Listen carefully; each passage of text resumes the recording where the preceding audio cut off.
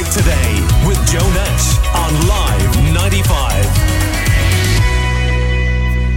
Now, we were talking yesterday on the show to the money doctor, John Lowe, about the new auto-enrolment pension scheme that is being introduced by the government. What they're doing is they're dragging it out over 10 years. So next year, towards the end of next year, all employers will have to have a pension for their employees. They'll have to put in 1.5% themselves. The employee will have to put in 1.5%, and the estate will be put in 0.5%. So when I tell you that even if you're a 29-year-old person on, say, 30,000, you can still put in 15% and get the full 15%. If you're on 40% tax, every €100 you put into your pension, the government is going to give you back €40. It's a fantastic investment, the actual pension is. But this is like 1.5% is a drop in the ocean. In 3 years' time, you'll have it up to 3% and then 4.5%. And then finally, after 10 years, you get 6%. Your employer pays 6%, and then the government pays 2%. That's a total of 14%.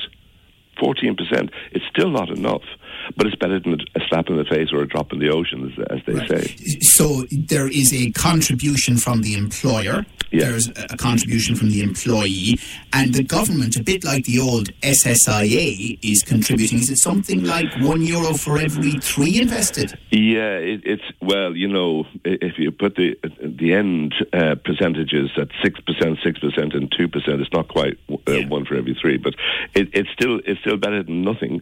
And bear in mind that you can opt out if you're an employee. You can opt out after 6 months, but you'll be automatically re-enrolled after 2 years.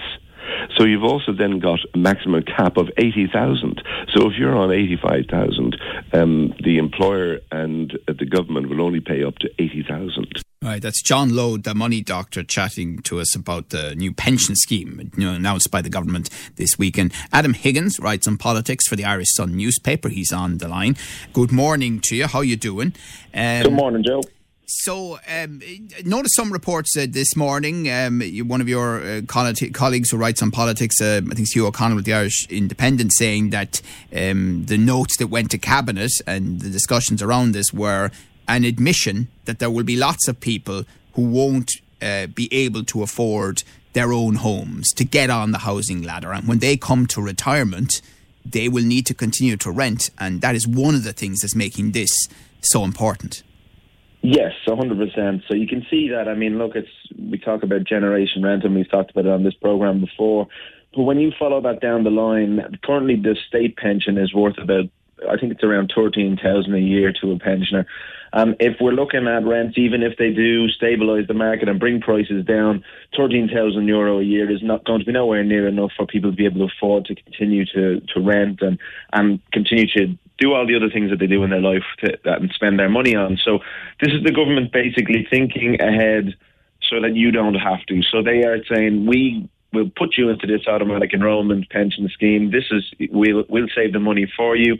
You don't have to worry about it, so that in the future you will be able to afford to continue to live the way you want to after you've finished work as a pensioner. I suppose the thing is that if you're listening to this morning and you're 25 or maybe even 35, you're probably going, pensions, really? I have other financial priorities. 100%. And look, I mean, I think that's the same argument whether it's automatic enrolment or whether you join a company and they have a pension scheme. And you'll always talk to, say, the financial advisor in a company or the HR person who's hiring you, and they'll always say, look, start off low, start off on the lowest one and get into a pension. And you hear this phrase bandied around, the right time to start a pension is now, and all this sort of stuff.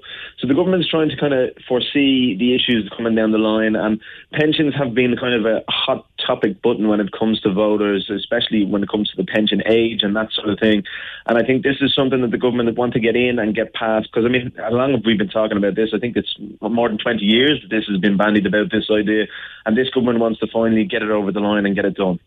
And the current legislation, to my understanding, allows access to pensions if you're doing them privately from 60 generally, certainly 65, in some specific instances even from 50.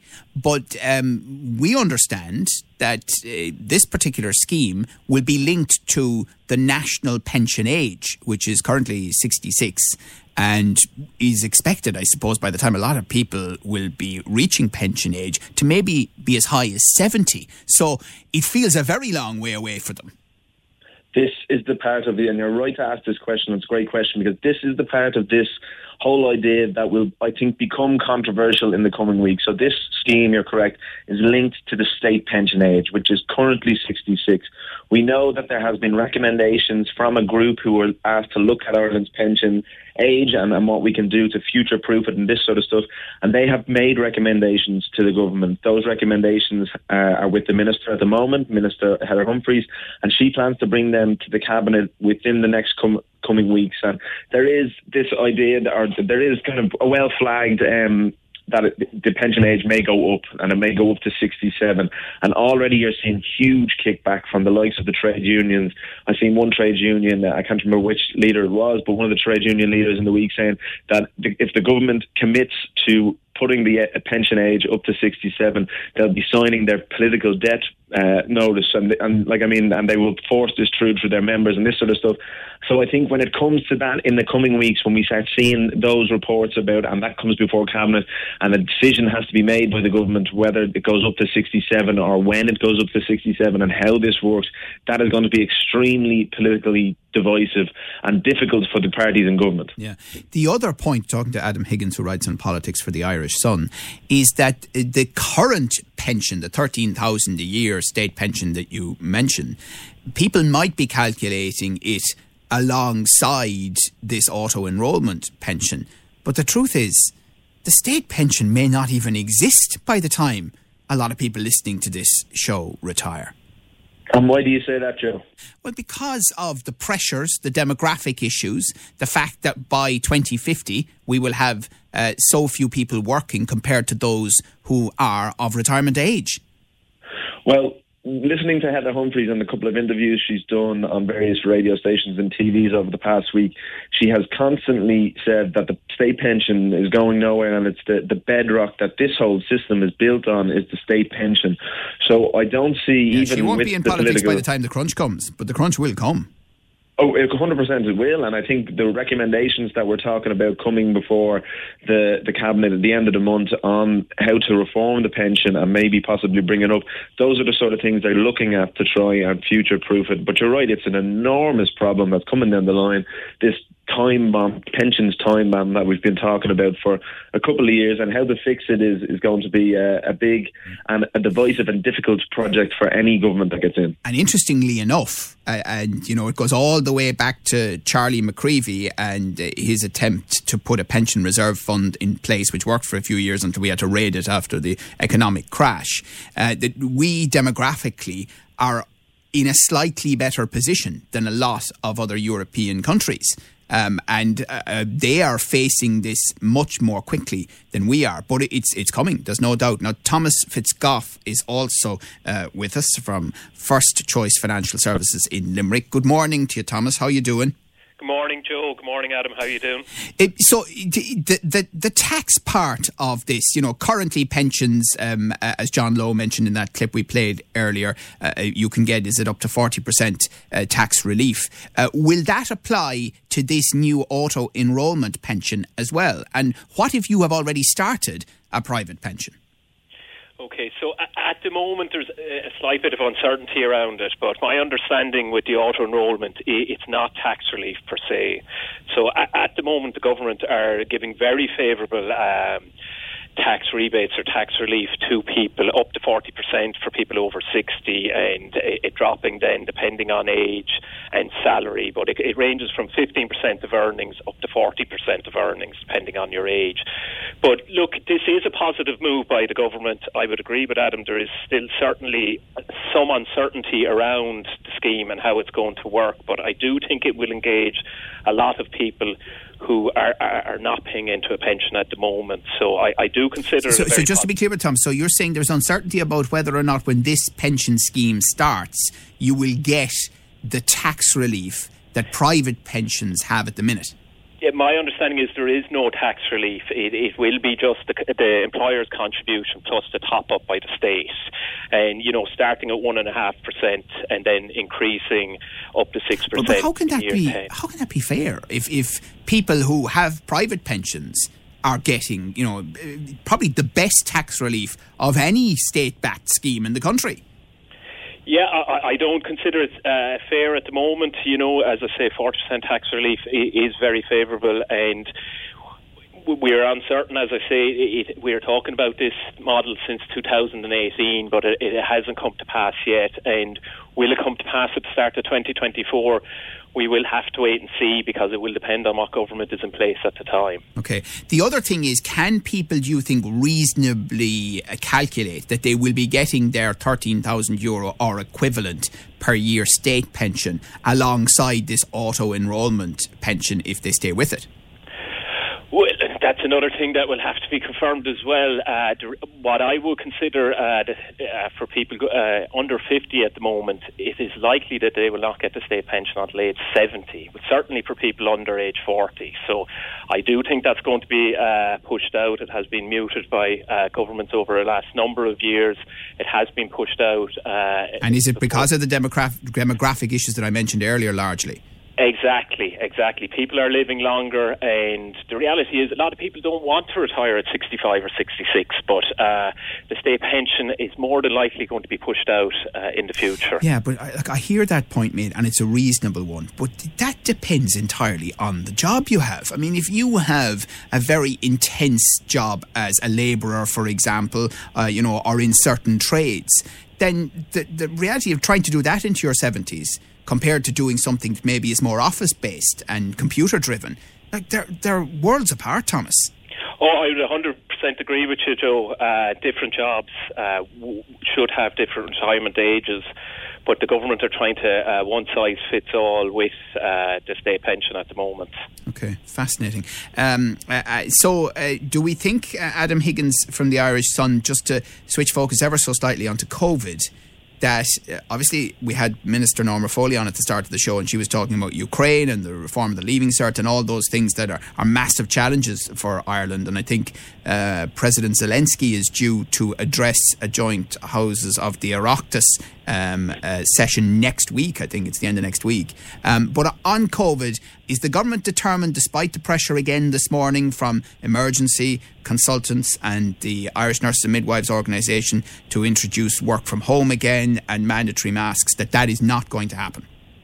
Yes, I think from the sense I've gotten from speaking to people in government this week is that their plan is to hold firm and kind of ride this wave out. Hopefully that the situation in hospitals eases in the coming weeks, and I think that's their plan. And you'll see that in the emergency legislation that would allow the government to reintroduce those mask mandates and public health measures and those sort of things that we've become used to over the past few years. That is now out of date as of today. So if the government wanted to bring back a mask mandate, they would then have to go back to the Oireachtas with a new an updated version of that legislation and pass it through the Dáil again. So I think that's something that is very unlikely to happen. And it looks like this sort of model of where the government say, look, if you can, there's nothing stopping people wearing masks if they want to when they go places, and it's advised in places like shopping centres and buses and that sort of stuff. And I think that sort of self-policing model is here to stay now. And that's regardless of the intense pressure on hospitals? Well, you'll see, that is real pressure, real political pressure that over the past week and even the past 2 weeks that is coming from the health sector. You've seen the likes of the INMO, the other unions and healthcare professions coming out and saying, look, we're under severe pressure here. You've seen the HSE boss, Paul Reid, who has significant sway within the government, has the minister's ear, who is saying that there is real pressure on the hospital system at the moment. But it looks like the government is not for turning on this one and hold firm, and let's see if we can push through this wave with no restrictions. That looks like the tactic that the government are going to stick to. And finally, Adam, when you're trotting around Dublin generally, do you see a lot of mask wearing? And without naming names, what's it like in the Leinster House complex? That's a great question. I remember the first day that the mask mandate was removed from Leinster House, I was coming in, and usually we'd get an email from the Oireachtas services saying, like, here's an update, this is what's changed, and that email hadn't come in yet, and I was walking through Leinster House and had my mask on just because I thought that was still going to be the rule within Leinster House, maybe, or something like that, and there was, I would say, about 50% of TDs with no mask on, and that was day one, and that has gradually deteriorated now to the point where I'd say the people who don't wear masks are in the majority now in the Houses of Oireachtas and in Leinster House. Now, of course, a lot of the staff, say the ushers, things like that, they have their masks on all the time. But within the politicians, the TDs and the senators, most of them don't wear masks anymore. So despite the fact that we will still hear from politicians that the public health advice is to wear masks in certain settings, your direct experience is that the majority of them are not. Yeah, honestly, the TDs, the senators that would be in and around Leinster House, but they are in the majority of the people who do not wear masks. Now, I would say, though, that the advice is that in crowded settings such as public transport and shopping, that people wear masks. And in general, in Leinster House, there has been less people on the grounds than there would be normally pre-pandemic. And I think it probably wouldn't be a crowded space in Leinster House and in the corridors of Leinster House. And just then, moving around Dublin then more generally, what has been your experience? Well, more generally, I get the bus into Leinster House every day, and I have to say a lot of people on the buses do wear masks, and in the past couple of weeks in particular, you've noticed that more people wear masks. You know, it's kind of, I think the public kind of move with the pressure that comes in. So when the cases go up and when people start hearing about, oh, I know someone, my neighbour has COVID now, or my friend has COVID, or her mum has COVID, they start kind of, I think, getting concerned about the virus being more around, and then they start picking up these mask mandate type things themselves. And I think that's exactly what the government is looking for here. Okay. All right. Very interesting. Listen, thanks so much on all of that. Appreciate your time as always. Adam Higgins, who writes on politics for the Irish Sun and the Sun.ie. And thank you as well to Thomas Fitzgoff of First Choice Financial Services here in Limerick. Your views, your news, your Limerick Today with Joe Nash.